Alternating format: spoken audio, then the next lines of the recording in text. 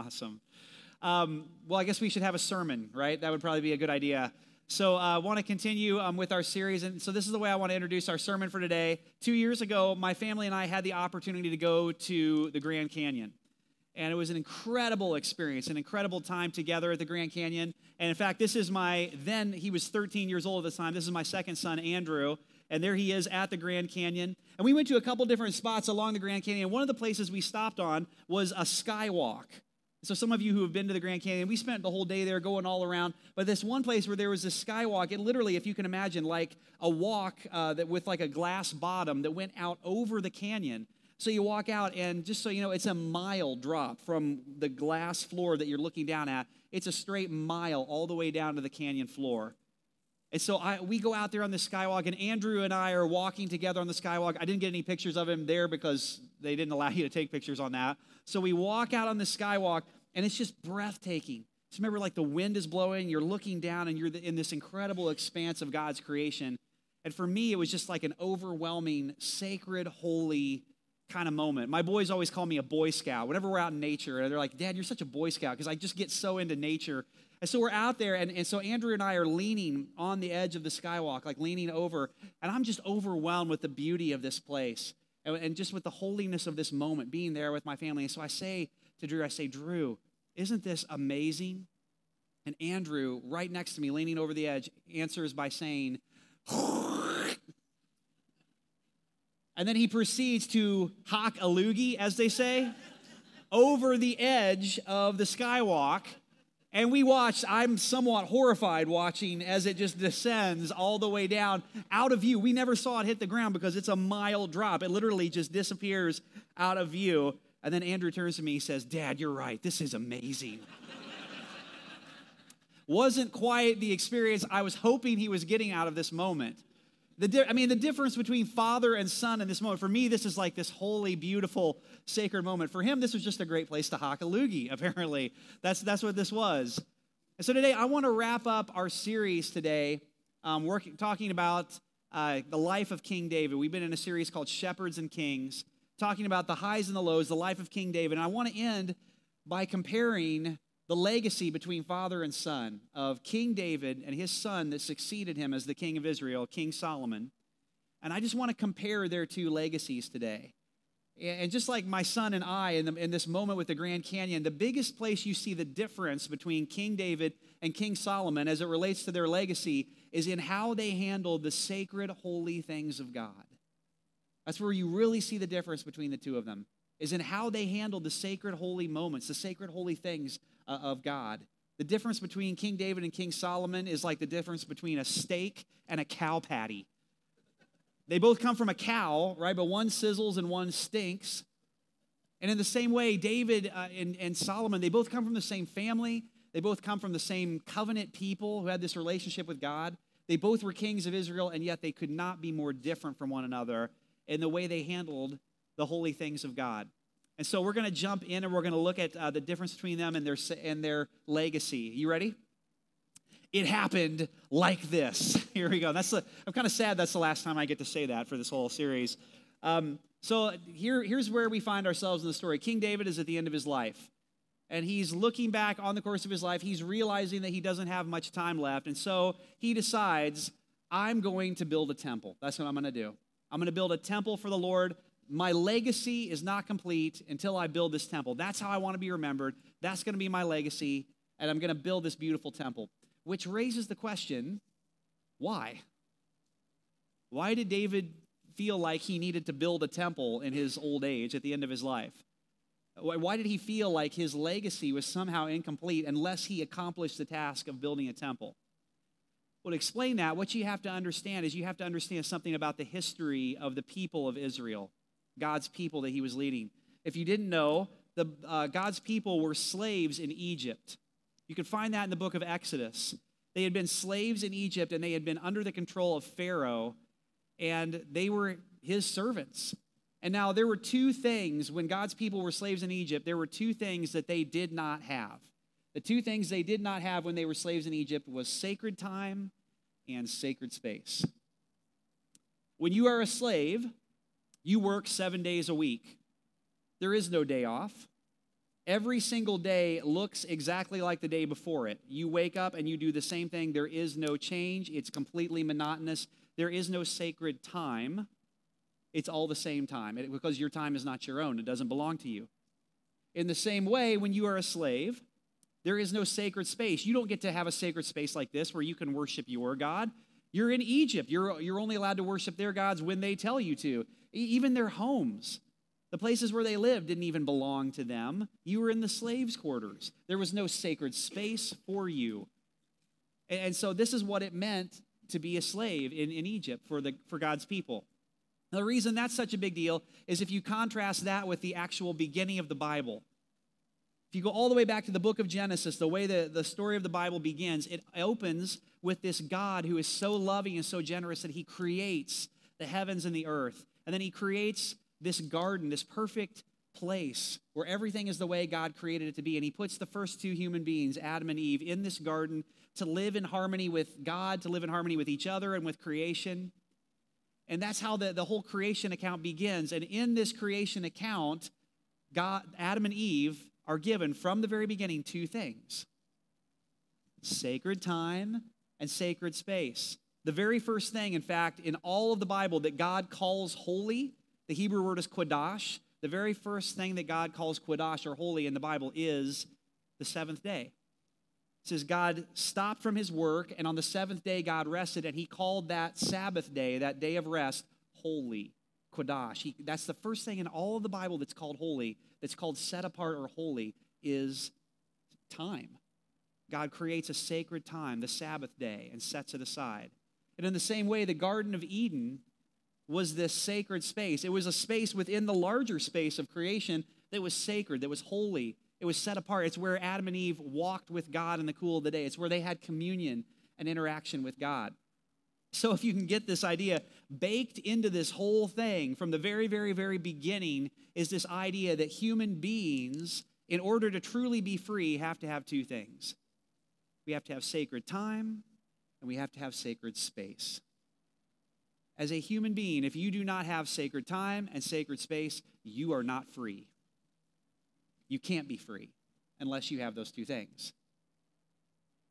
And so if you follow the story, what happens is when Moses calls God's people out of Egypt and he leads them out of slavery, out of bondage, and out of Egypt, there are two things that are promised to God's people.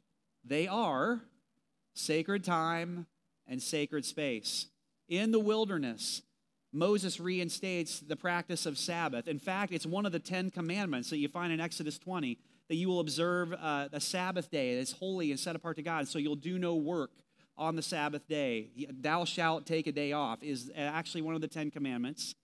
And so sacred time is restored to them by Moses. But sacred space never really had fully happened yet by David's time. They'd had the tabernacle in the wilderness, and then they'd gone into the promised land, which was the land that was the inheritance of God's people. But they hadn't built a temple yet. There had been no sacred space that had been constructed or re-put in place for God's people. And so sacred time had happened through Moses. Sacred space had not happened yet. So King David gets to the end of his life and he says, I know what I'm going to do. I'm going to build a temple. I'm going to be the one that brings sacred space to God's people. I'm going to complete that task. I'm going to bring that. And so that's going to be my legacy. That's what I'm going to pass on.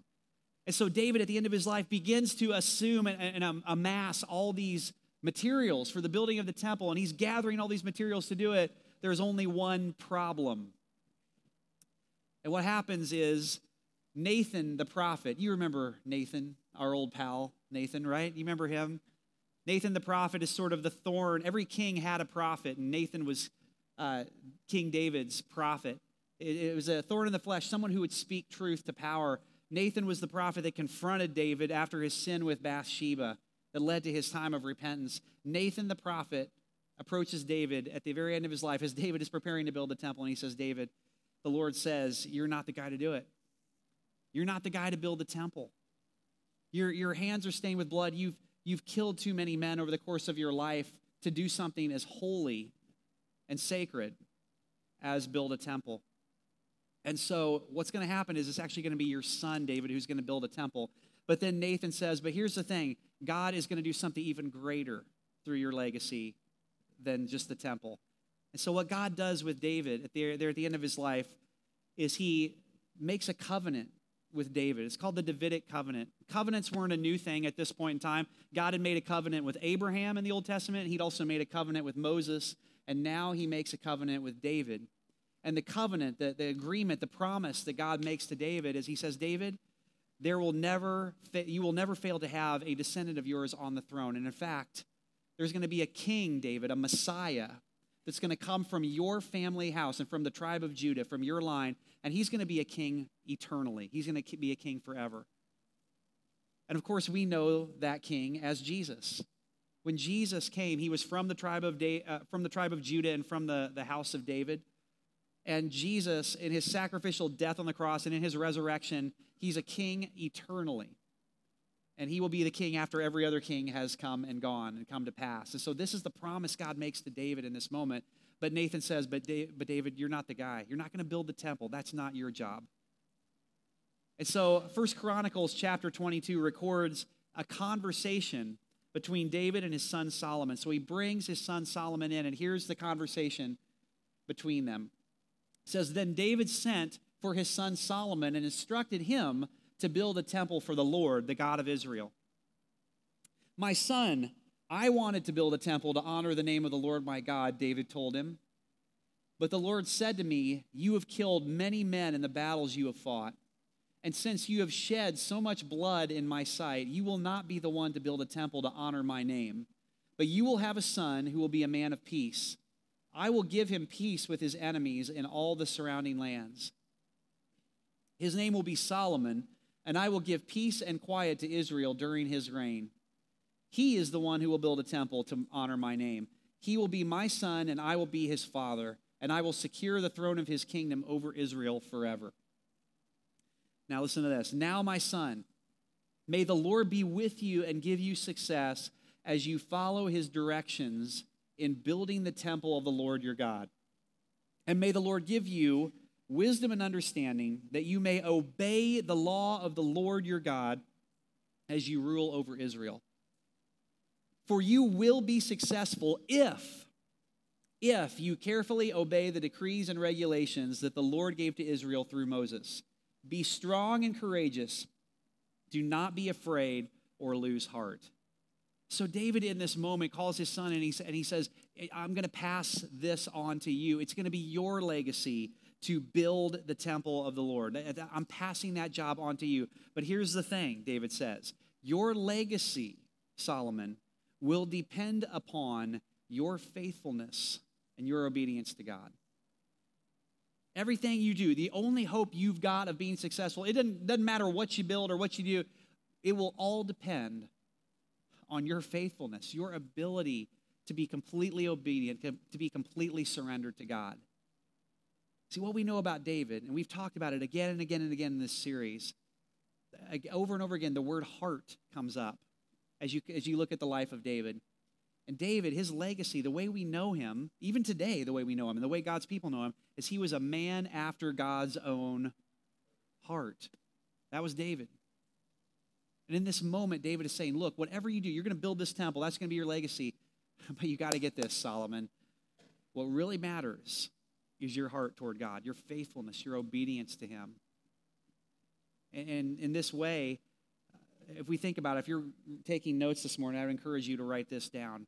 As we think about our own legacy, as we think about what the most important thing that we could possibly pass on to the next generation, the most important, most influential, the most impacting thing we can pass on to the next generation is a relationship with God worth imitating.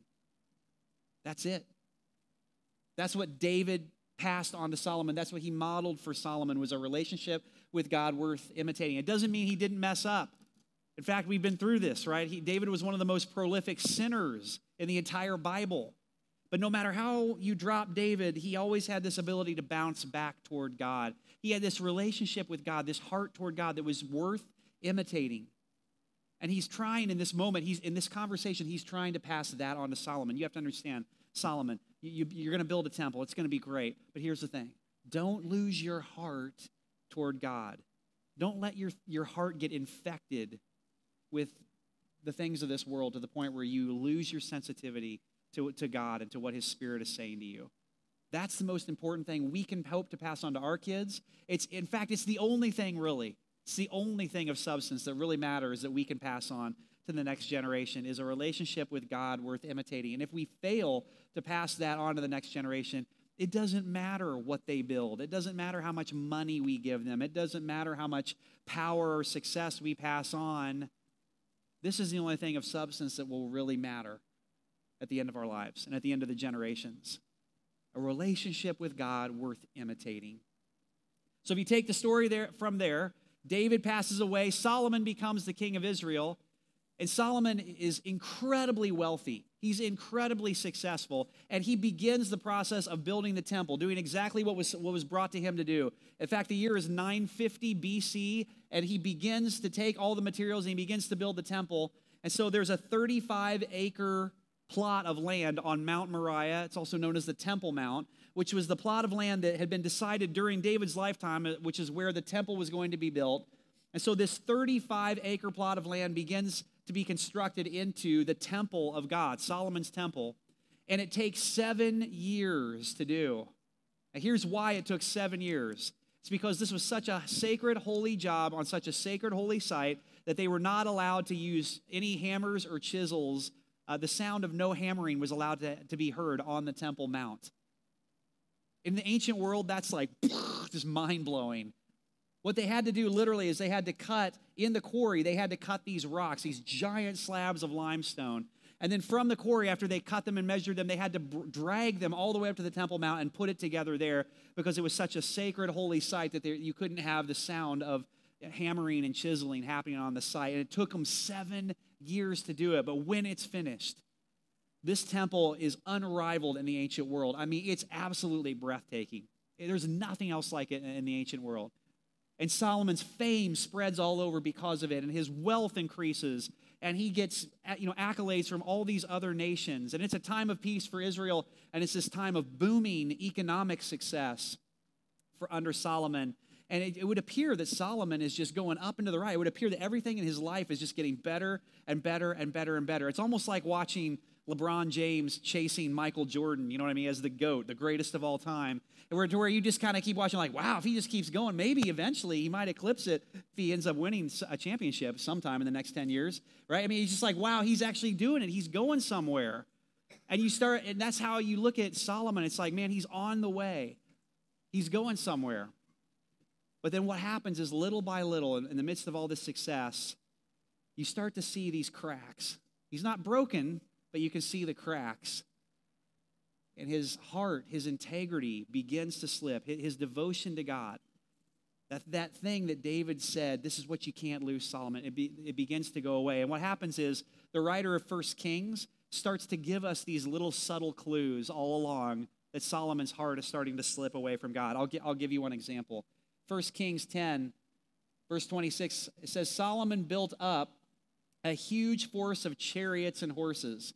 He had 1,400 chariots and 12,000 horses. He stationed some of them in the chariot cities and some near him in Jerusalem. Solomon's horses were imported from where? From Egypt and from Cilicia. Now, why was it important for us to know that? Why did the writer need us to know how many horses the guy had and the fact that he got them from Egypt? I mean, why? I mean, okay, we get it. He's rich. He's powerful. He's got a lot of wealth. But what you have to understand here is that in the ancient world, chariots and horses, that was military warfare. That's what that was. He's building up this huge military during this time of peace. And the reason that the writer is wanting us to know this, you have to remember that the writer of 1 Kings is talking to a Jewish audience. The Jewish audience would have known the Torah forward and backward. Torah is the first 5 books of the Bible, and it contains the law of Moses. Remember when David was talking to Solomon, when we read that, and he said, listen, Solomon, what you have to do is you have to be fully devoted to God, completely obedient to him, and don't stray from what Moses said to do in the law of Moses. Okay, Solomon? What the writer of 1 Kings is trying to tell us here with all this data about how many horses he had relates to something in the law of Moses which instantaneously the Jewish people would have recognized. In Deuteronomy 17, it says, the king must not build up a large stable of horses for himself, or send his people to Egypt to buy horses. For the Lord has told you, you must never return to Egypt. Don't ever go back and see, don't go back and do what Egypt did. Egypt built this huge military empire. That's not what the king of Israel is supposed to be doing. And so when the writer is telling us all about these horses, he's expecting his original hearers to go, wait a minute, what is he doing? He's getting all these horses. He's building up all this huge, military warfare of all these chariots and all these horses, and he's getting them from where? Egypt. What are you doing, man? Are you kidding me? And we start to see there's this slip happening in his life. The cracks are beginning to show. His heart is beginning to turn away. And the writer of 1 Kings just keeps pouring it on. Chapter 11. Now King Solomon loved many foreign women, besides Pharaoh's daughter. And Pharaoh is the king of where? Egypt. He's in bed with Pharaoh's daughter. He married also women from Moab, Ammon, Edom, Sidon, and from among the Hittites, which, by the way, were all enemies of Israel during the life of David. The Lord had clearly instructed the people of Israel, you must not marry them, because they will turn your hearts to their gods. Yet Solomon insisted on loving them anyway. He had 700 wives of royal birth and 300 concubines. That would be 1,000 women. And in fact, they did turn his heart away from the Lord. In Solomon's old age, they turned his heart to worship other gods instead of being completely faithful to the Lord his God as his father David had been. I'll just be completely honest with you. I cannot most days keep one woman happy. I don't know what this guy was thinking with 1,000 wives. 12,000 horses. It's just more and more and more. He was just seeing, there's no limits here. I'm just going to keep going as far as I can with this. And the end result was his heart gets pulled away from God. And again, it's amazing that, again, the heart is brought up over and over and over again as we've studied through the last 6 weeks. What we've seen again and again is that the heart just keeps getting brought up. And so at the end of the day, the legacy that we see, David is known as a man after God's own heart. That's how God's people think of him. That's how we think of him today. Solomon, his legacy, the piece that he's known as, he's the guy who turned his heart to other gods. We don't remember him as, oh yeah, he's the guy that built the temple. I mean, yeah, he built the temple, but the way we really remember him is he was the guy whose heart got turned away to worship other gods. He was the one who wasn't completely faithful all the way to the end of his life. Our legacy very rarely is about the things we build in our lives. Our legacy, the things we're really remembered for by the people that matter, it's very rarely about the temple that we built or the big thing we did in our lives. It's about our hearts. Our families, the end of our lives, remember our hearts. The people we had the chance and the opportunity to lead and to mentor, our coworkers, our friends, our closest family, they all remember our hearts. The only real thing we've got to pass on is a relationship with God that is worth imitating. That's it. And if we can't pass that on, we really don't have anything of great substance to pass on. And this generation that's growing up, it desperately needs a relationship with God that's worth imitating. We can't lose sight of that. We can't lose hold of that. So what I would love to do in the time we have remaining here is I'd love to talk to two different groups of people here in the room as we kind of think about how do I turn this toward myself? How do I apply this to my own life? I want to talk to two different groups of people. First of all, I want to talk to the young in the room. And by the way, as a communicator, when you start talking to the young people in the room, young people, it means instantaneously that you are no longer one of the young people, I think, anyway. So I'm going to talk to the young people in the room for a moment. And the word for you is we think about this, what does it mean to pass on a legacy, a relationship with God that's worth imitating? The word to you is embrace your limits. If you're a young person here, if you've got a young family, embrace your limits now. Do it early. Solomon would have done well to embrace his limits. He had 1,000 wives, 12,000 horses, 1,400 chariots. He's getting them from where? Egypt. It doesn't matter. I'm just going to go there. He had no limits. It was just about going as big and as far as he possibly could go. but the way we actually set priorities and the way that we actually experience true life, the way we pass on a legacy, a relationship with God that's worth imitating, is we set boundaries, particularly boundaries in the areas of sacred time and sacred space. Let me say this very, very clearly for you. Our world will not help you set boundaries for yourself or for your family if you have a young family. Sports, work, even vacation plans. Our world will not set boundaries for you around the areas of sacred time and sacred space. What we're experiencing right now, it won't. You will have to do that yourself. And here's the thing, sports, work, vacation, my family's doing all those things. I'm not saying those things are bad. Here's the issue. The barrier that we have to spiritual growth, the barrier we have to having a relationship with God that's worth imitating, the barrier to any kind of major spiritual legacy that in our families is not a lack of commitment to God. It's overcommitment to all the wrong things. Solomon started out committed to God. It's not a lack of commitment to God. It's all this overcommitment. It's yes to everything, no boundaries, no limits.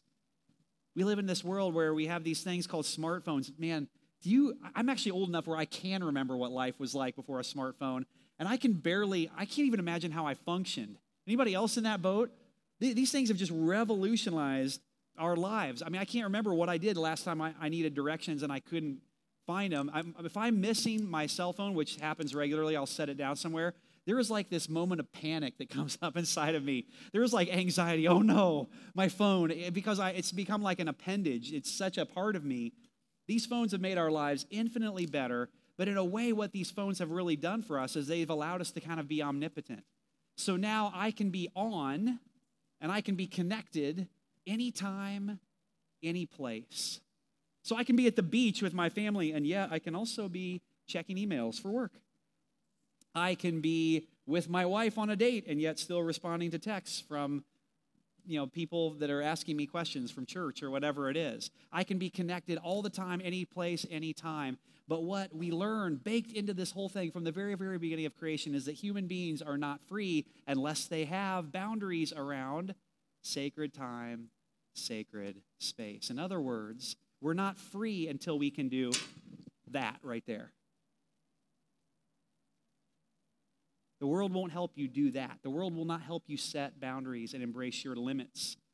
You'll have to do it yourself. I'm here to tell you, I'm just trying to challenge you. As a young family, if that's you, set those boundaries now. Embrace your limits now. Show your kids a life that's truly a good life, a relationship with God that's worth imitating doesn't come from just saying yes to everything and embracing every opportunity and running away from every kind of boundary or limit that you could have in your life. Embrace your limits. Do it young. Do it now. Solomon would have benefited from this.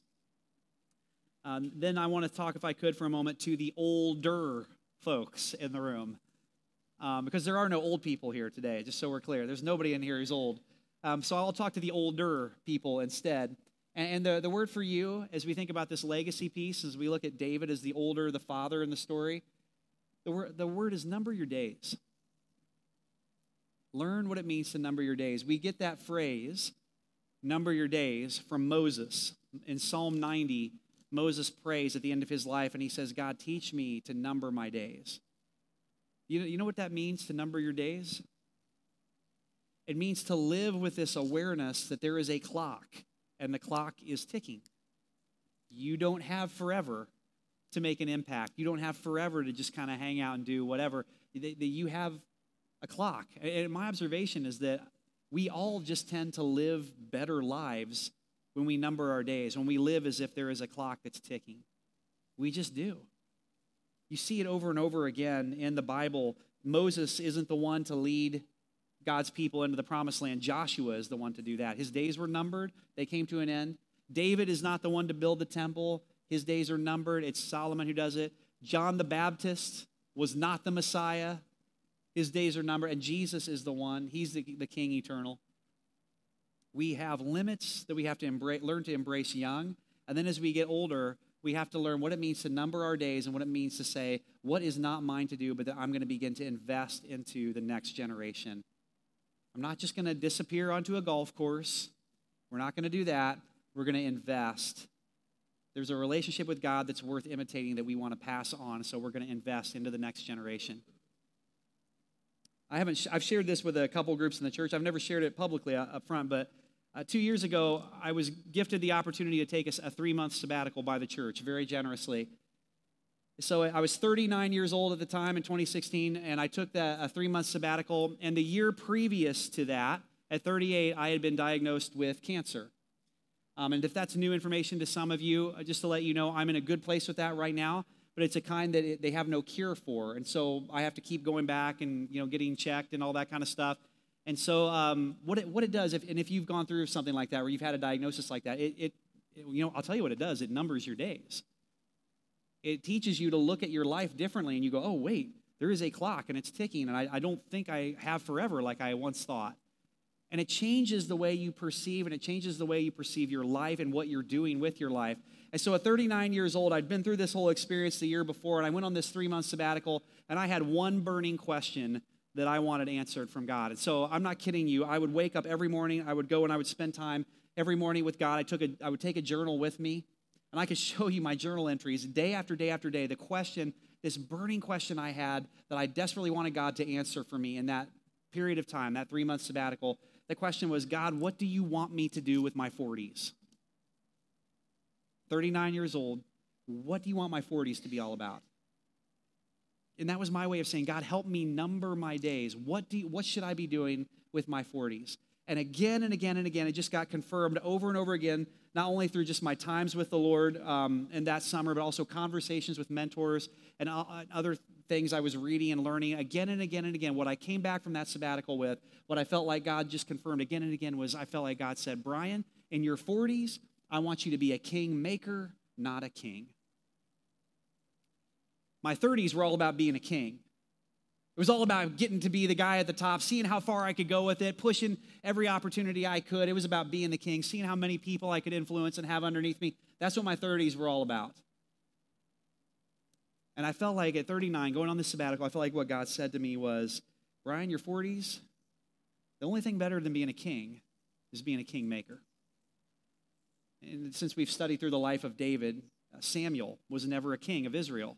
But Samuel was the one who anointed the first 2 kings of Israel, Saul and David. I felt like what God was saying to me was, Brian, for your 40s, I want you to invest, to be a king maker, to raise up others. So I came back from that sabbatical, and for the last 2 years, I did not plan this, just so you know, we didn't orchestrate this, but God has brought into my life, not just on our staff, although I would include on our staff, but also just in my life in general and work I do with the district and some other things I'm involved in. God has brought all these young men and women into my life who I am just pouring into right now. And I'm not pouring into as a critic, oh, you did that wrong. Yeah, you'll learn someday there. But as a coach, a mentor, somebody to invest in them, to walk alongside them, to believe in them, and to open the door and give them opportunities to grow and to develop. And I'm looking at my boys who are becoming teenagers at this stage of life, and I'm looking at them differently, and I'm engaging with them differently. And here's what I would tell you. The last 2 years, I am having more fun right now in ministry than I ever have in my entire life. I'm having more fun as a parent. Now, there are some challenging things we're dealing with as parents at this stage, but I'm having more fun as a parent than I've ever had in my entire life. That's what happens when we begin to number our days and when we begin to come to God and just say, God, at the stage of life I'm in right now, what does it mean? What does it mean? What does it mean for me to live a relationship with you that's worth imitating and to begin to lean into that and pass it on? I'm confident he'll show you if you ask him. But if all you're interested in doing is sort of surrounding yourself with an insulated life so you can focus on you for your final years, I just want to tell you, I'm having more fun than I've ever had. The greatest adventure you will find will not be on a golf course. God has something more. And I'm seeing my world differently. These kind of things happen all the time. This past week, I had this moment where I was driving home after work, and I was pulling into my driveway, and I pushed the button on my garage door opener, right? And the garage door begins to go up. I'm about to pull my car into the garage door, and I can't. This has been a familiar thing ever since school got out. And the reason I can't pull my car in is because my boys have left their bikes all in the way. right, of where my car goes. So then they come back from a bike ride and they just like, and then they just go inside and do whatever. And has anybody else experienced this? Am I the only one? And so I pull in and the garage door opens up and I can't get my car in because once again, their bikes are out. So I put the car in park, I get out, and I'm about to walk in the house and just blast them. Like, come on, get back out here, put your bike away. We've talked about this before. And I felt like God spoke to me. I wish God would speak to me more often when these moments happen. Sometimes I just go in and blast them. But in this moment anyway, I felt like God just stopped me as I was walking in the house to let him have it. What I felt like the Holy Spirit just stopped me and said to me in that moment was, Brian, someday you will drive home and you will push the button on the garage door and it will open and there will be no bikes in your way. And in that moment, you will wish for this moment back. What are you passing on? What do you want to pass on? The clock is ticking. You're on the clock. Are you passing on a relationship with God that's worth imitating? Or are you passing on a whole bunch of stuff that at the end of your life is not going to matter at all? What do you want your family to remember you for? I'm going to invite the band to come back out. And we're going to close this morning by singing this song, King of My Heart. As they come out, I wonder if we could just do some business with the Lord right now. So if you'd bow your heads with me as the band's making their way back out. So for some of you, maybe in this room, maybe you don't think about your legacy very often. Maybe you just think about 9 to 5 or the next 24 hours that are right in front of you. Maybe for some of you in this room today, I wonder if God is beginning to stir something, beginning to say, man, there's some things I need to change. Maybe there's some limits, some boundaries that you need to put in place. As you've got a young family, you've got your whole life ahead of you, and the world isn't going to help you put those boundaries in place. And maybe you need to say, oh, God, help me to carve out some space, to embrace some limits so that the life we're living is centered around sacred time, sacred space, and that we're focused on you, focused on the most important things. Maybe some of you are at a stage of life where you're enjoying the fruits of your labor, and that's nothing wrong with that. You're enjoying a life well lived and a job and a career where you've worked hard. Maybe this morning you're sensing God's tapping you on the shoulder to say, you ain't dead yet because I ain't done with you yet. You have things to invest. You have a relationship with God that's worth imitating, that needs to get passed on. Maybe this morning you just say, yes, God, I'll do it. I'll lean in. I'll recommit. I'll re-up. I'll let you use me at this stage of my life. Lord Jesus, we just come before you in this place and we just recognize that none of us is going to live forever. Every single one of us has boundary lines and limits on our lives. And despite the fact that we feel like maybe we can just kind of do whatever we want, God, we just recognize in this space this morning, Lord, you call us and you give us life and you let us be a part of this world. You let us be a part of your kingdom in this world for a certain amount of time, and then we go to eternity. We thank you for the hope we have in that. We thank you for the joy of salvation that we have. But God, this morning, we just pray that you would just speak to us about how to be kingmakers, be a generation of people that raise up the next generation, that pour into them, that don't just disappear, into some sunset somewhere, but that actually invest and give it all and lay it all out on the field until our final day, until we take our final breath. That's the kind of people we want to be, God. We want to model what it means to have a relationship with you worth imitating. We want to be people who pursue you passionately, Jesus, in every area of our lives. And so, God, help us to be that. We know we can't do that on our own energy, on our own strength. But just like David, no matter how many times we fall, God, let us bounce right back to you in our hearts, that we would have a heart after your own heart. That's what we ask, God. That's what we pray for. So we commit ourselves to that endeavor today. It's in Jesus' name. Everybody said, amen. Man, would you stand with us? We're going to go out of this place singing today.